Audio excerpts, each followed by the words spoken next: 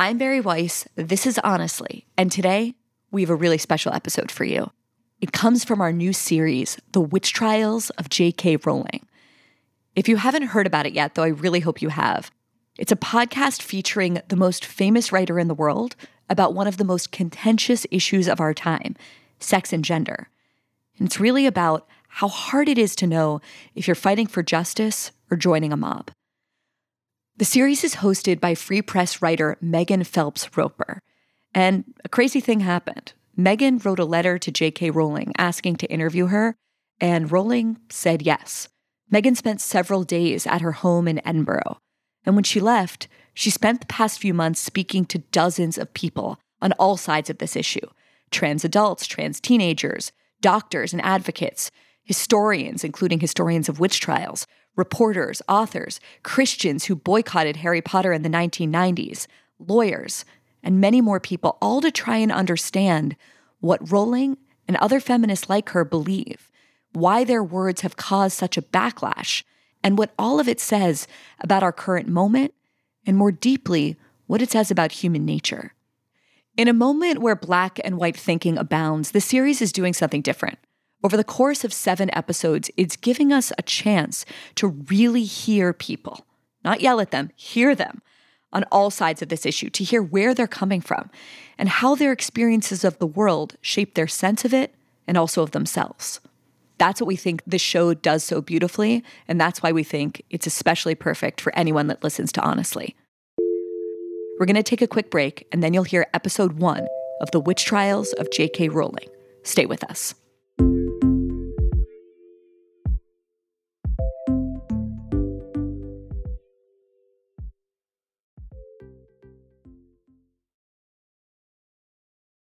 Listeners of Honestly have probably heard me talk about Sapir, a quarterly journal edited by my friend and former colleague Bret Stephens, and for good reason.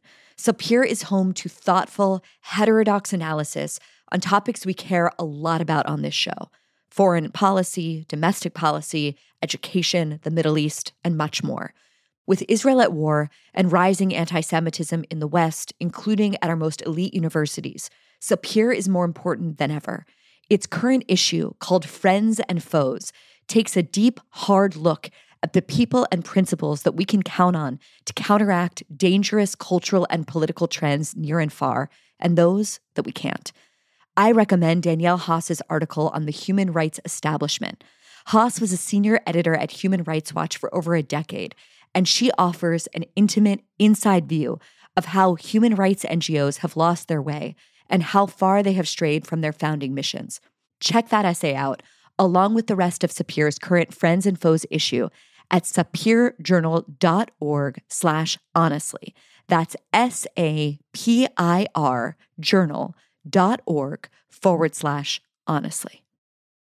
Did you know that Fast Growing Trees is the biggest online nursery in the country? It has more than 10,000 different kinds of plants and over 2 million happy customers. Spring has finally arrived, and Fast Growing Trees is here with fruit trees, palm trees, evergreens, houseplants, and so much more to liven up your house and your yard. Fast Growing Trees makes it incredibly easy to order online. Your plants are shipped to your door in 1 to 2 days. And along with their 30-day Alive and Thrive guarantee, they offer free plant consultation forever. So you can grow lemon, avocado, olive, or fig trees inside your home. You'll find the perfect fit for your climate and space, all without having to hire a landscaper or to drive around to nurseries in your area. Fast Growing Trees has plant experts to talk about your soil type, landscape design, plant care, and everything else you might need. And this spring, Fast Growing Trees has the best deals online, up to half off on select plants and other deals. And listeners to our show get an additional 15% off their first purchase when using the code HONESTLY at checkout. That's an additional 15% off at fastgrowingtrees.com when you use the code HONESTLY at checkout. Fastgrowingtrees.com, code HONESTLY. Offer is valid for a limited time. Terms and conditions may apply.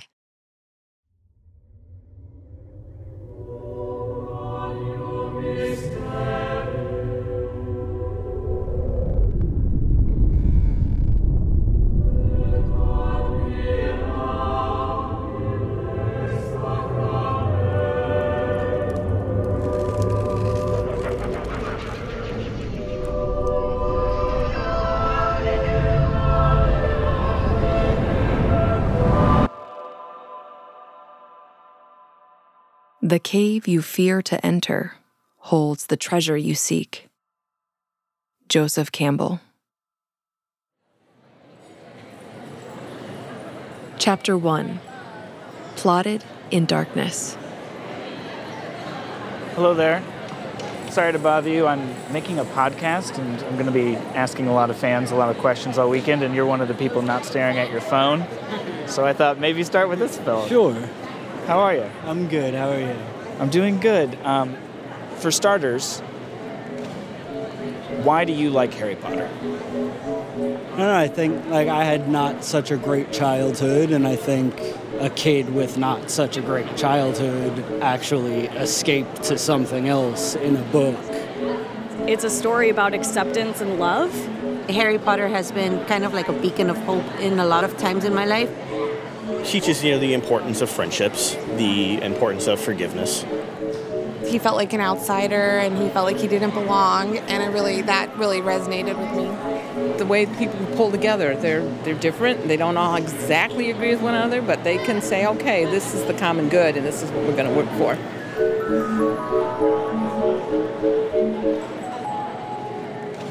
What about the author? What about J.K. Rowling?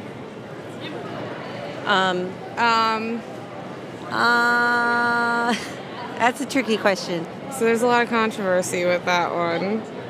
I'm trying to stay out of it. So I have a comment I'll say off the thing. Let me... J.K. Rowling is one of the most successful authors in the history of publishing. And for the past 25 years, she's also been one of the most beloved. Her books have taught tens of millions of children worldwide about virtues like loyalty and courage, about the inclusion of outsiders and the celebration of difference. But in the summer of 2020, Rowling published a string of tweets about one of the most polarizing subjects in society right now: sex and gender.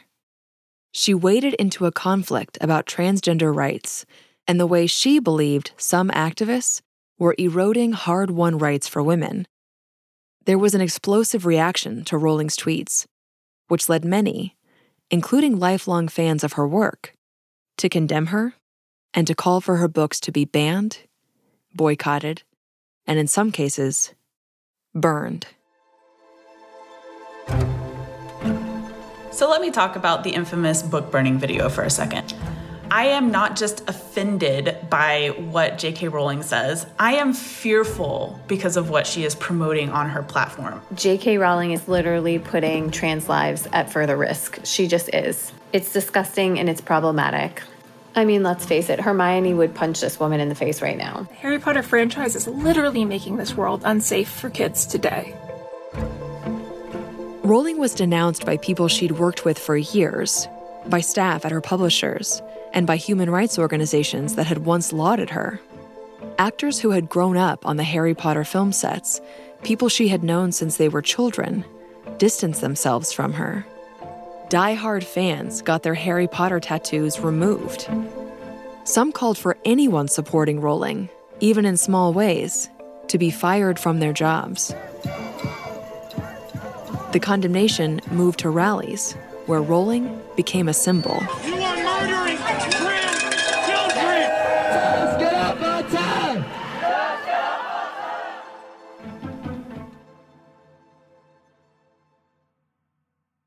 My name is Megan, and I spent the first 26 years of my life in a strict, fundamentalist Christian community. The beliefs of my church were the complete embodiment of my identity and my worldview. My family taught me that we were on a mission from God Himself, warning the world that they were going to hell if they didn't repent and live as we lived. And I was a true believer, certain that I was 100% right. Until I wasn't. 10 years ago, even though I knew it would cost me almost every relationship I had, including with my parents, who I love so much, I left.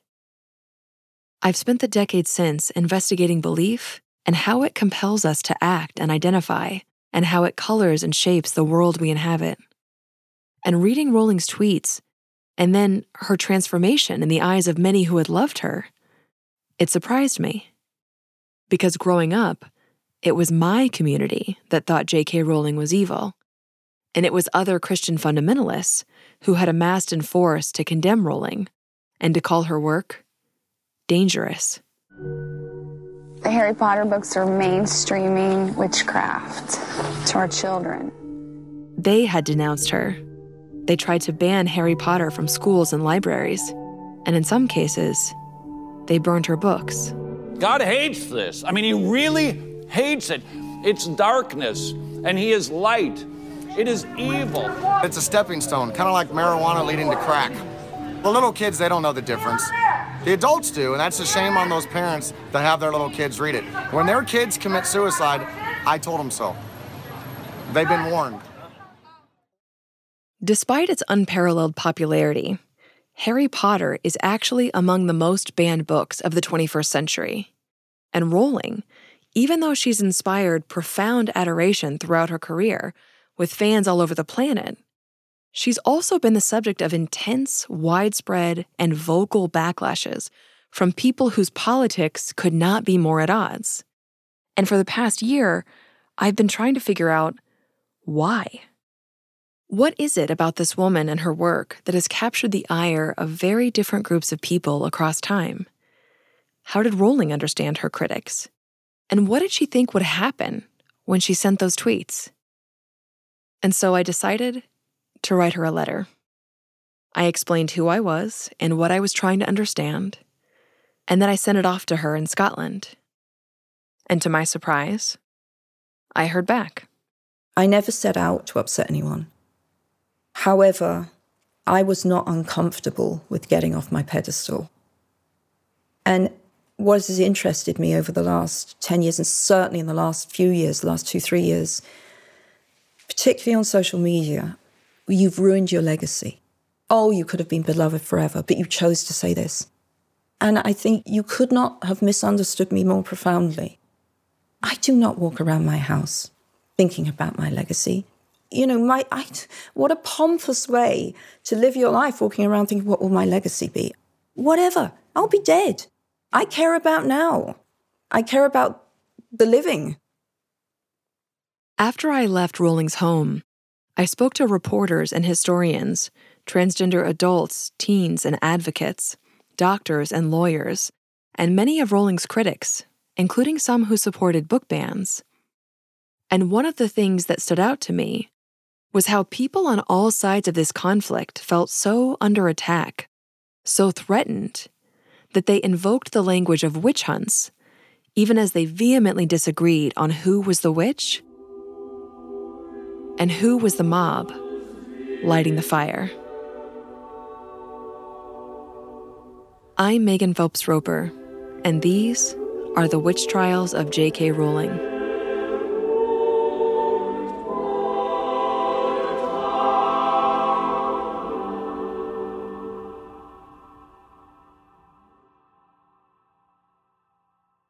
Great.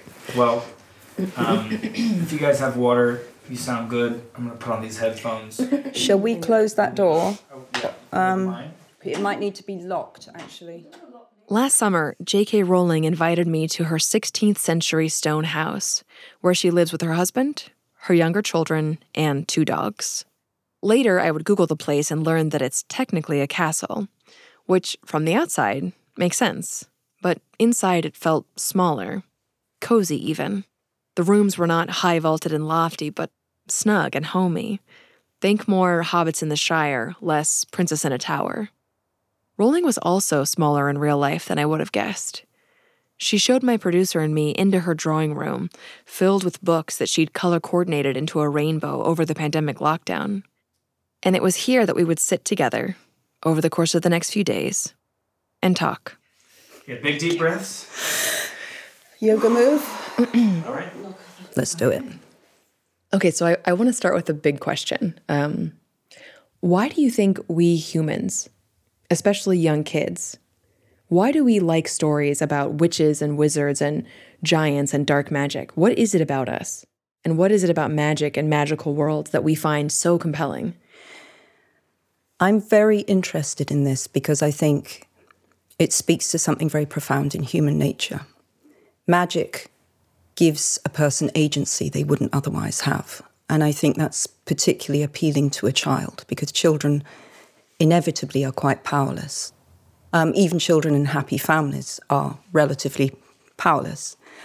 And the idea that you have secret power, extraordinary power, supernatural power, I think is hugely seductive to all of us, to adults as well, but particularly to children. I want to go back to the early days, and I know you've talked about this period in your life so much over the years, you know, this time just before Harry Potter was published. But I also know that our stories aren't static. You know, they shift over the time with the benefit of hindsight and new experiences and just where you are in life when you're telling the story again. I know exactly what you mean. You're right. I've been asked a million times about the moment when I had the idea on the train. Mm-hmm. And I've said it so many times. But you do look back and suddenly you stumble into this little pool of self-knowledge or memory that can be so illuminating. So I had the idea for Potter on a train when I was 25. Why did that idea come? I've never really known. It just fell into my head, and I immediately thought, I've got to write that. God, I love that idea.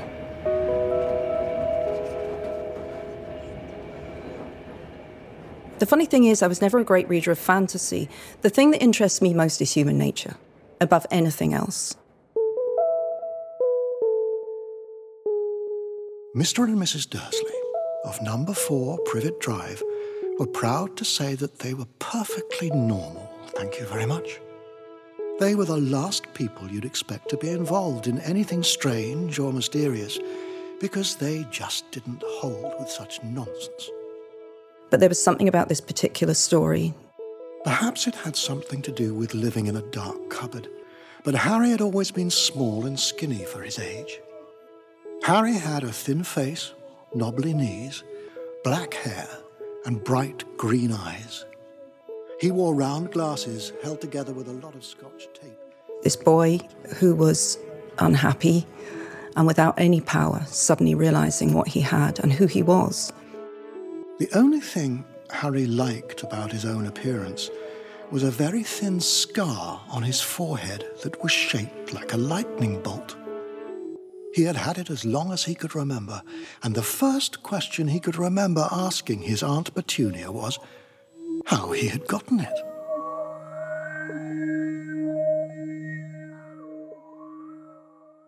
Can you take me back to your life in the 1990s? I've heard you describe that time as essentially your greatest fear come to life. Yeah. The early 90s for me were not good. I was in a real period of flux at the time. My mother was very ill. I had moved from London to Manchester. And then my mother died actually on the night of December the 30th, 1990. But I didn't realize she died until the early hours of New Year's Eve. She was 45. She'd been ill for a very long time, but none of us realized death was imminent.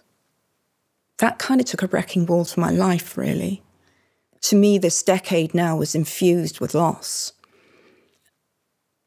And I think, you know, perhaps that would have coloured my feelings about the story I was writing. Perhaps that would have made me want to put it away forever.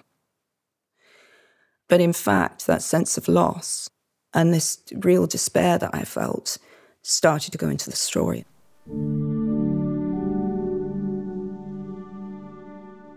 Harry was so close to the mirror now that his nose was nearly touching that of his reflection.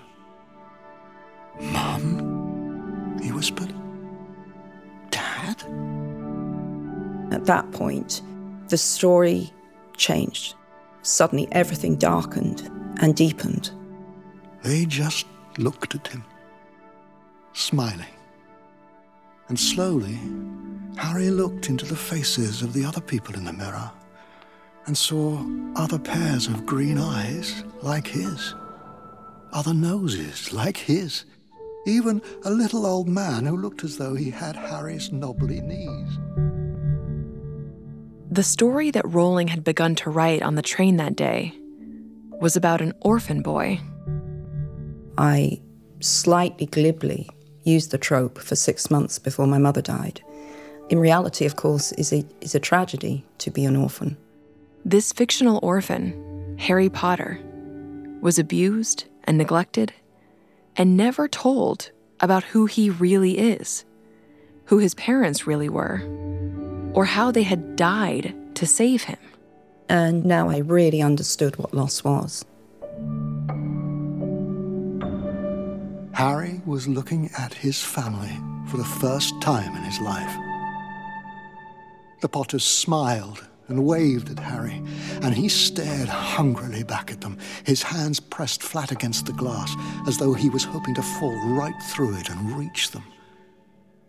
He had a powerful kind of ache inside him, half joy, half terrible sadness.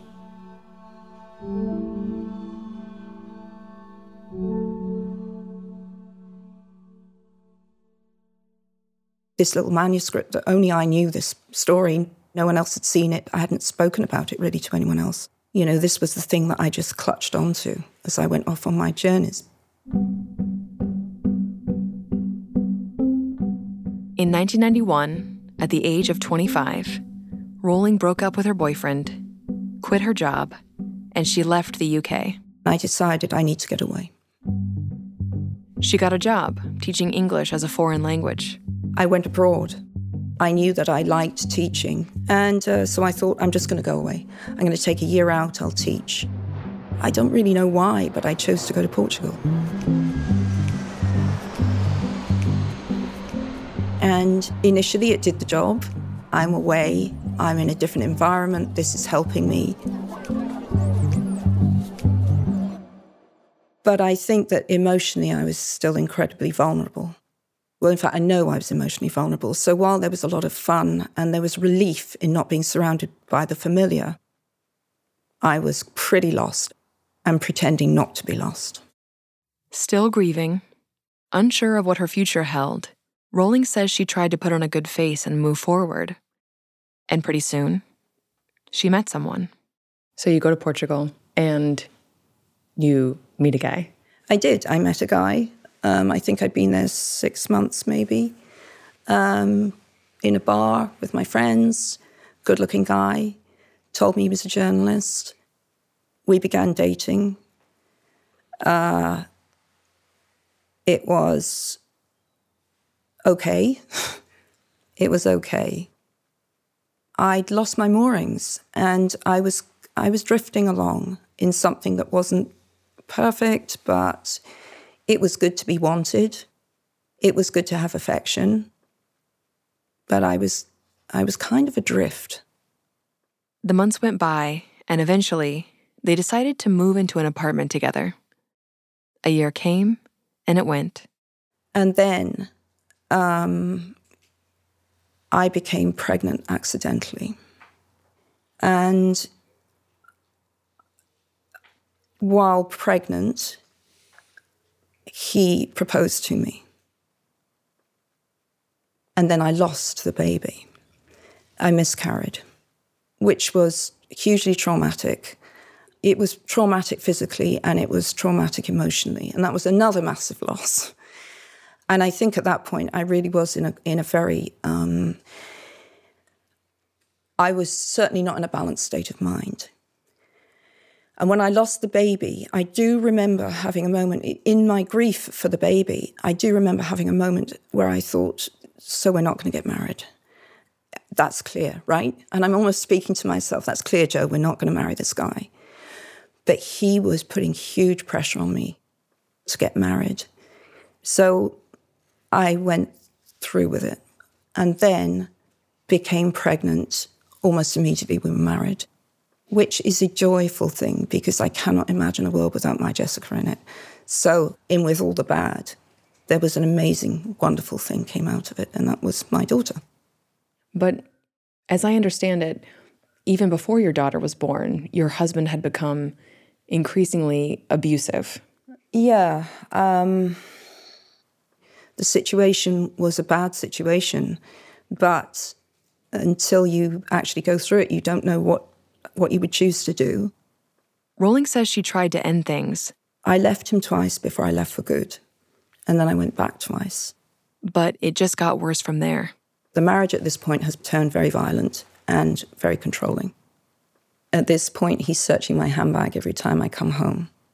I haven't got a key to my own front door because he's got to control the front door.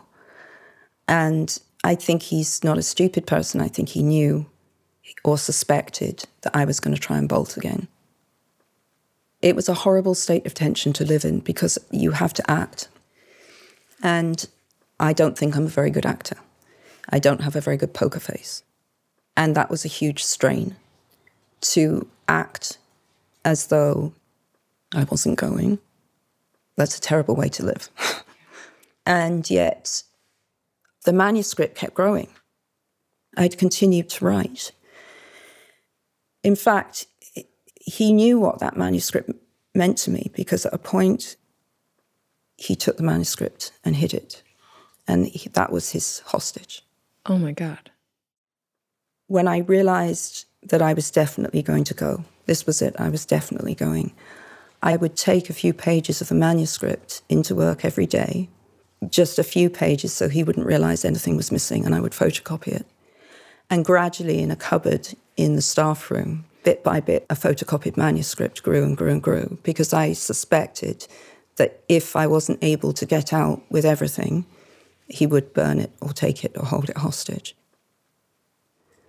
That manuscript still meant so much to me. That was the thing that actually I prioritized saving. The only thing I prioritized beyond that, obviously, was my daughter. But at that point, she's still inside me, so she's as safe as she can be in that situation. In July of 1993, Rowling gave birth to a baby girl and named her Jessica, after one of her favorite writers, Jessica Mitford. She says it was this experience of motherhood that would ultimately push her to the point where she had to make a change. I do remember thinking very clearly, and that was probably at the moment I knew I had to leave, about a month before I did leave. She's not going to grow up and watch this happening to her mother. She's not going to grow up and think that this is normal or okay. So she started mapping out a way to get to her sister, who lived in Scotland. I'd been planning a kind of orderly withdrawal. I've been trying to set things up so I get my daughter out, everything's smooth, everything is arranged. But then there came a night, I don't even know what triggered it, and this was probably about a week before I'd planned to make my exit. There came a night where he became very angry with me, and I cracked, and I said, I want to go, I want to leave. And he became very violent, and he said, if you're leaving, you can leave, but you're not getting Jessica. I'm keeping her. I will hide her. So I put up a fight, and I paid the price. There was a very loud and a violent scene, which terminated with me lying in the street. And then I thought, right, I'm going to the police, and I went to the police, and I was assessed, and I was agreed that I clearly had just been beaten up. I was pretty bruised, and I filed a complaint, and the next day went back to the house with the police and got Jessica back. Sitting where you are today as one of the most powerful, influential women in the world, like, it almost seems like you're describing a different person. You know, you are a person without a key to your own flat, and you're being physically abused and beaten up and smuggling out, plotting an escape. But the thing is, I am still that person, you see. Mm-hmm. To me, the through line is very clear.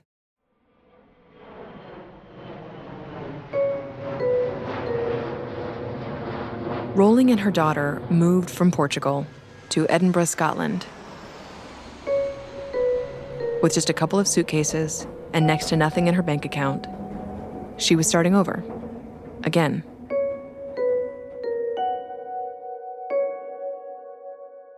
When you moved back to the UK, what did your life look like? Well, I'm not going to say it was as low as you can go, because it wasn't. I had very kind people who helped me. I could go stay with my sister, which was obviously not the case for some people who find themselves in my situation. And I think I spent 2-3 weeks with my sister, and then I moved into my own place, which was really a glorified bedsit. Wait, a glorified what? Bedsit. Do you not have that phrase? What is that phrase? I mean, it's like a room and a half. So my first flat was like, there was a bathroom, but the kitchen, pretty much everything else is together. Okay, like a studio apartment is. Okay, yeah, but that sounds so much more glamorous than bedsit. And I call Jessica Decker. So Decker and I were sharing a bedroom. Rowling said she was even more adrift than when she left the UK years before.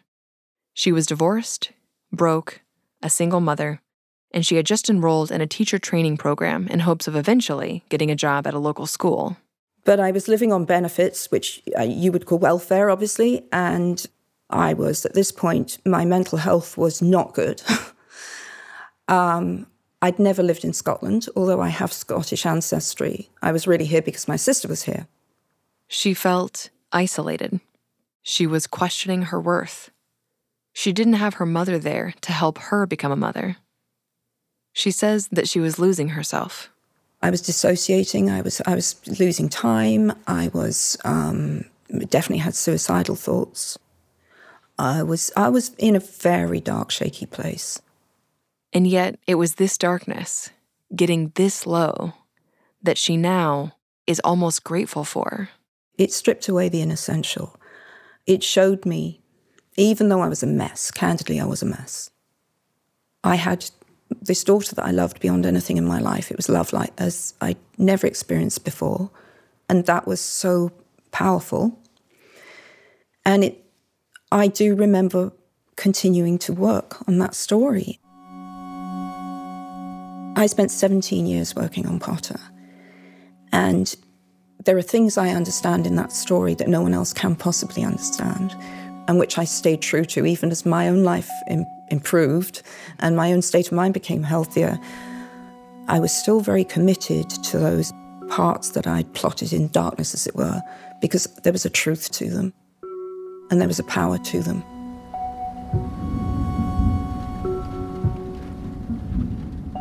But you must know who your mum and dad were, he said. I mean, they were famous. You're famous. What? Said Harry. My mum and dad were famous? Were they? You don't know? Hagrid ran his fingers through his hair, fixing Harry with a bewildered stare. You don't know who you are? I could have no idea what was going to come.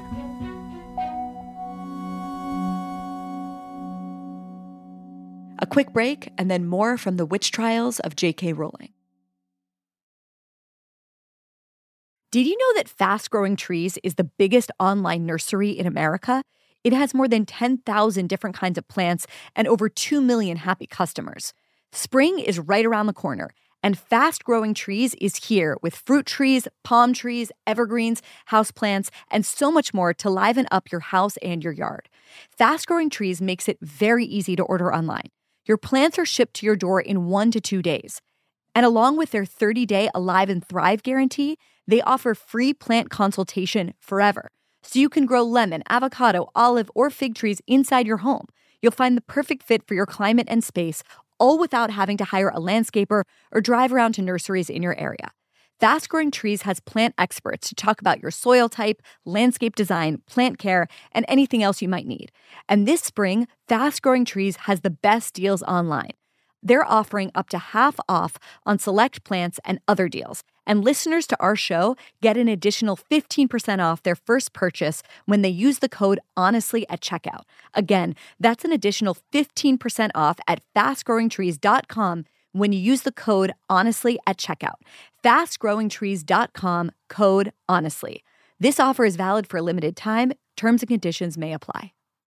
Lucky Land Casino, asking people, what's the weirdest place you've gotten lucky? Lucky? In line at the deli, I guess? Aha, in my dentist's office.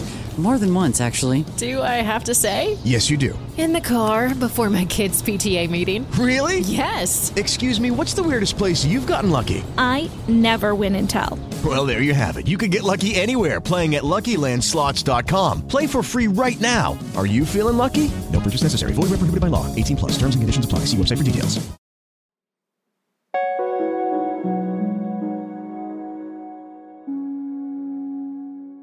A part of the folklore around Harry Potter, which turns out to be true, is that originally the first book was rejected by 12 different publishers before finally someone was willing to put it out.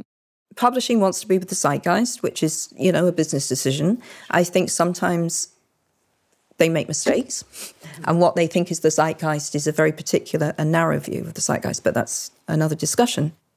The people who rejected it should be fired, obviously. This is Charles, a.k.a. Chip. My name is Chip McGrath. I'm the former editor of the New York Times Book Review. Formerly the head of the biggest books department in publishing. I'm going to say 1995 to 2004. So this is right when Harry Potter blew up. Yeah. Nobody anticipated that it was going to do as well as it did. And this is Kat. So my name's Kat Rosenfield. I'm a culture writer and the author of 5 books, including 2 young adult novels. Even after Rowling was finally able to get a publisher. When it was first purchased, it was not anticipated to be a particularly big book. They only printed 500 copies. The publishers, both the ones that rejected the book and the one that finally agreed to put it out, they just felt like it wasn't of the moment. I think there were 3 things going on with the book. Firstly, boarding school, passé, no one's going to be interested. Secondly, it's too long. So the first one's 95,000 words, and I can't even remember how long Phoenix is, Order of the Phoenix, but little did they know what was coming. And then thirdly, I don't think it was necessarily, it might have been that he was a boy. One of the issues was about gender. In particular, the fact that Rowling was a woman. So then they want me to not use my first name. They want me to use my initials. They were concerned that a woman's name on the front of the book would discourage boys from wanting to read it. And this has always been a concern in publishing. How do we get boys to read? And so this pen name, J.K. Rowling, was selected at the behest of the publishers. Joanne Rowling doesn't even have a middle name. The famous J.K. was made up just for the books. There was an understanding, I think, at this point that the novel was going to have limited appeal already. So this was a way of trying to attract more readers, choosing a gender-neutral name. In 1997, the 500 copies of the book were distributed to bookstores and libraries. The first time I saw the book in a bookshop. Now that to me was a bigger deal than I can express to you. I am a published writer. Look, there it is. Do you remember where you first saw it in a shop? I remember vividly.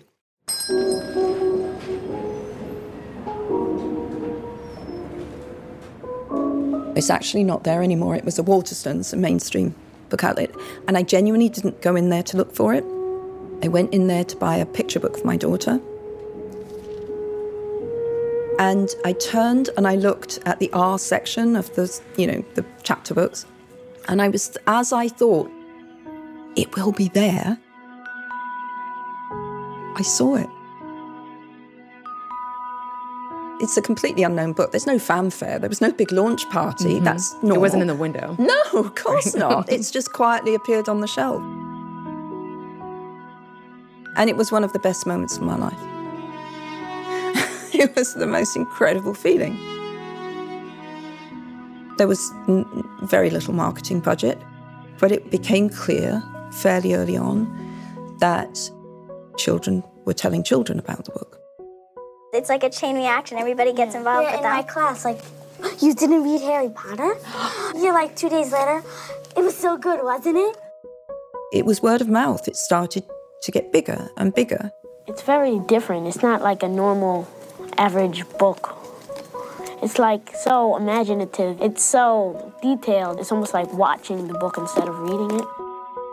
Quickly, those 500 copies they originally printed became 30,000 copies.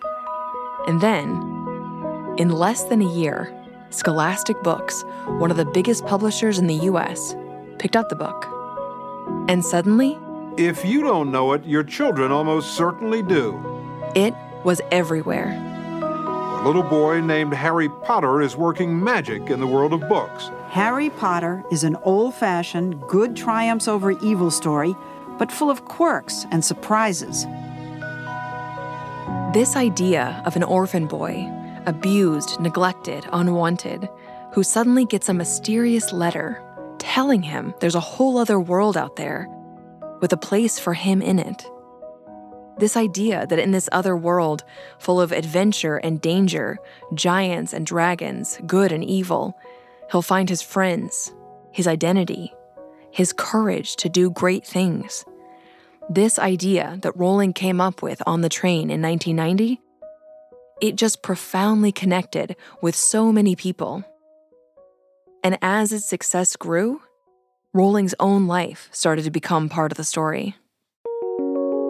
Joanne Rowling, a 34-year-old single mother and currently the world's most successful author, lives and writes in the shadow of Edinburgh Castle in Scotland. I mean, she is the subject then of this sort of mythologizing. And while she thought of herself as a writer, she had never published anything. I mean, her story is, in a way, it's like a Harry Potter story itself. It's a kind of a fairy tale. Jo Rowling's rise to success is this sort of feminist Cinderella story. What makes Jo Rowling's success all the more remarkable is what it followed. She had few friends and fewer prospects and ended up on welfare, actually skipping meals to make sure she had enough money for her 4-month-old baby. You have a single mom on welfare who writes this book that changes the course of the culture. Her agent says that Rowling, barely 5 years away from welfare, could end up making $100 million. This idea of a woman doing it on her own.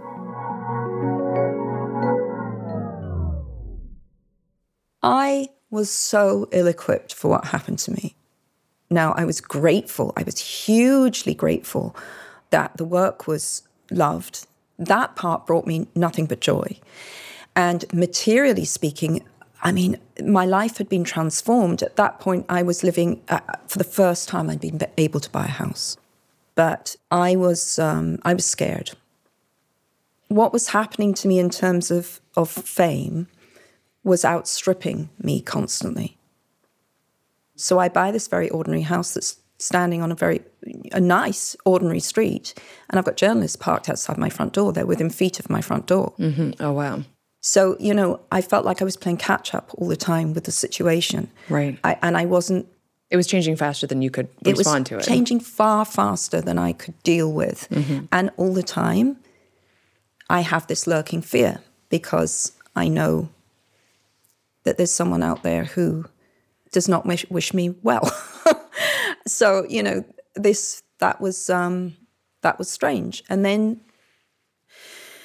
well, to tell you the truth, the reason we left that first place was my ex-husband arrived and broke in. Oh, my God. Yeah. So moving became quite a pressing issue at that point. And in the middle of all of this, like, you're still worried. Oh, you have not escaped your husband. You see, this is the insanity of it, okay? I'm trying to retain, you know, like an iron wall around my location as well, because everyone wants to come. Can I photograph you at home? No, you can't photograph me at home. Why not? You're being so precious. You're being so starry. And it's not that at all. It was quite the reverse. It's because the last time my ex-husband knew my address, he turned up and broke in. What was that like? I mean, you're this rising star and you're still trying to hide. I think that's actually the most accurate summary of my situation I've ever heard. You know, try and reconcile suddenly having a lot of press interest with really, really wanting to live under the radar for very concrete reasons. You know, not because I thought I was Salinger, not because, you know, I'm Greta Garbo, but because your own safety. Yeah. I was living in a state of real tension that I couldn't express to many people. 11, 10, 9, 8. And yet, with the release of each new book, the Harry Potter phenomenon broke new records. There were midnight release parties where, all over the world, thousands of people lined up or camped out all night. At midnight, less than 1 hour from now, the new Harry Potter book goes on sale here in Southern California. Potter fans in other cities like London, where children actually slept outside bookstores overnight when the latest in the series was going on sale. I mean, the thing about the Potter thing was it went on and on and on. I mean, it was a publishing whirlwind.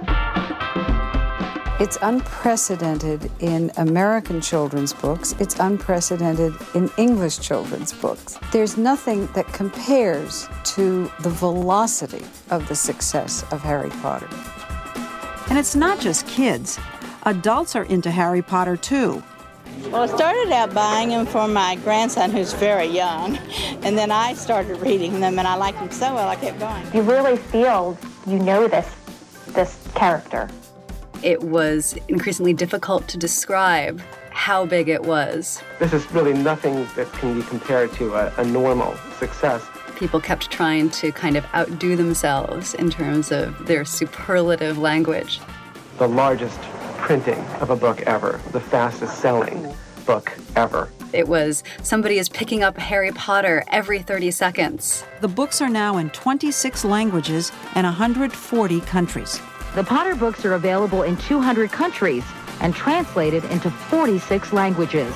It was really insane.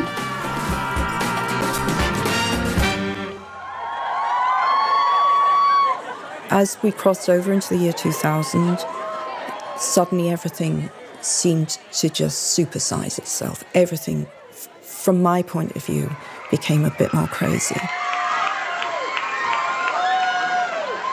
It all became so much that it started to seem like too much.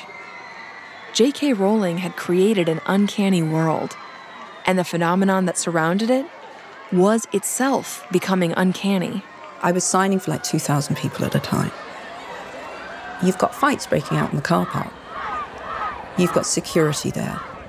Just the enormity of it brought this tension. There is something about a mass of human beings.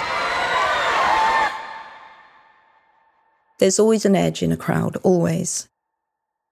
And in 2000, at a big crowded book signing, we had a bomb threat at one store from allegedly a far-right Christian person. It was clear by this time that there was a mounting backlash to Harry Potter. As we approach the 21st century, it doesn't take a rocket scientist to recognize that our entire culture is in trouble. We're staring down the barrel of a loaded gun, and we can no longer afford to act like it's loaded with blanks. And a movement was growing to stop Rowling and ban her books. Things are getting a little bit nervy at this point, you know. We're in a moral freefall when your children can be taught witchcraft by Harry Potter, that Heather has two mummies. You can let your daughter go to school and she can get an abortion without your permission or without your knowledge. Something is dreadfully wrong when you, as the parent, cannot control the destiny of your own child. America has turned its back on the God of the Bible, and it's time for the Church of Jesus Christ to stand up and speak up and say we have a right to the destiny of our own children. Thanks as always for listening. If you like what you heard and you want to hear more, go to wherever you get your podcasts, Stitcher, Apple, Spotify, wherever. It's everywhere. And subscribe to The Witch Trials of J.K. Rowling. You can hear the first 4 episodes out now. And if you want to support honestly, the best and only way to do that is by going to thefp.com, thefp.com, and becoming a subscriber today. We'll see you next time. With Lucky Land Slots, you can get lucky just about anywhere. Dearly beloved, we are gathered here today to... Has anyone seen the bride and groom? Sorry, we're here. We were getting lucky in the limo and we lost track of time. No, Lucky Land Casino, with cash prizes that add up quicker than a guest registry. In that case, I pronounce you lucky. Play for free at LuckyLandSlots.com. Daily bonuses are waiting. No purchase necessary. Void where prohibited by law. 18+. Terms and conditions apply. See website for details.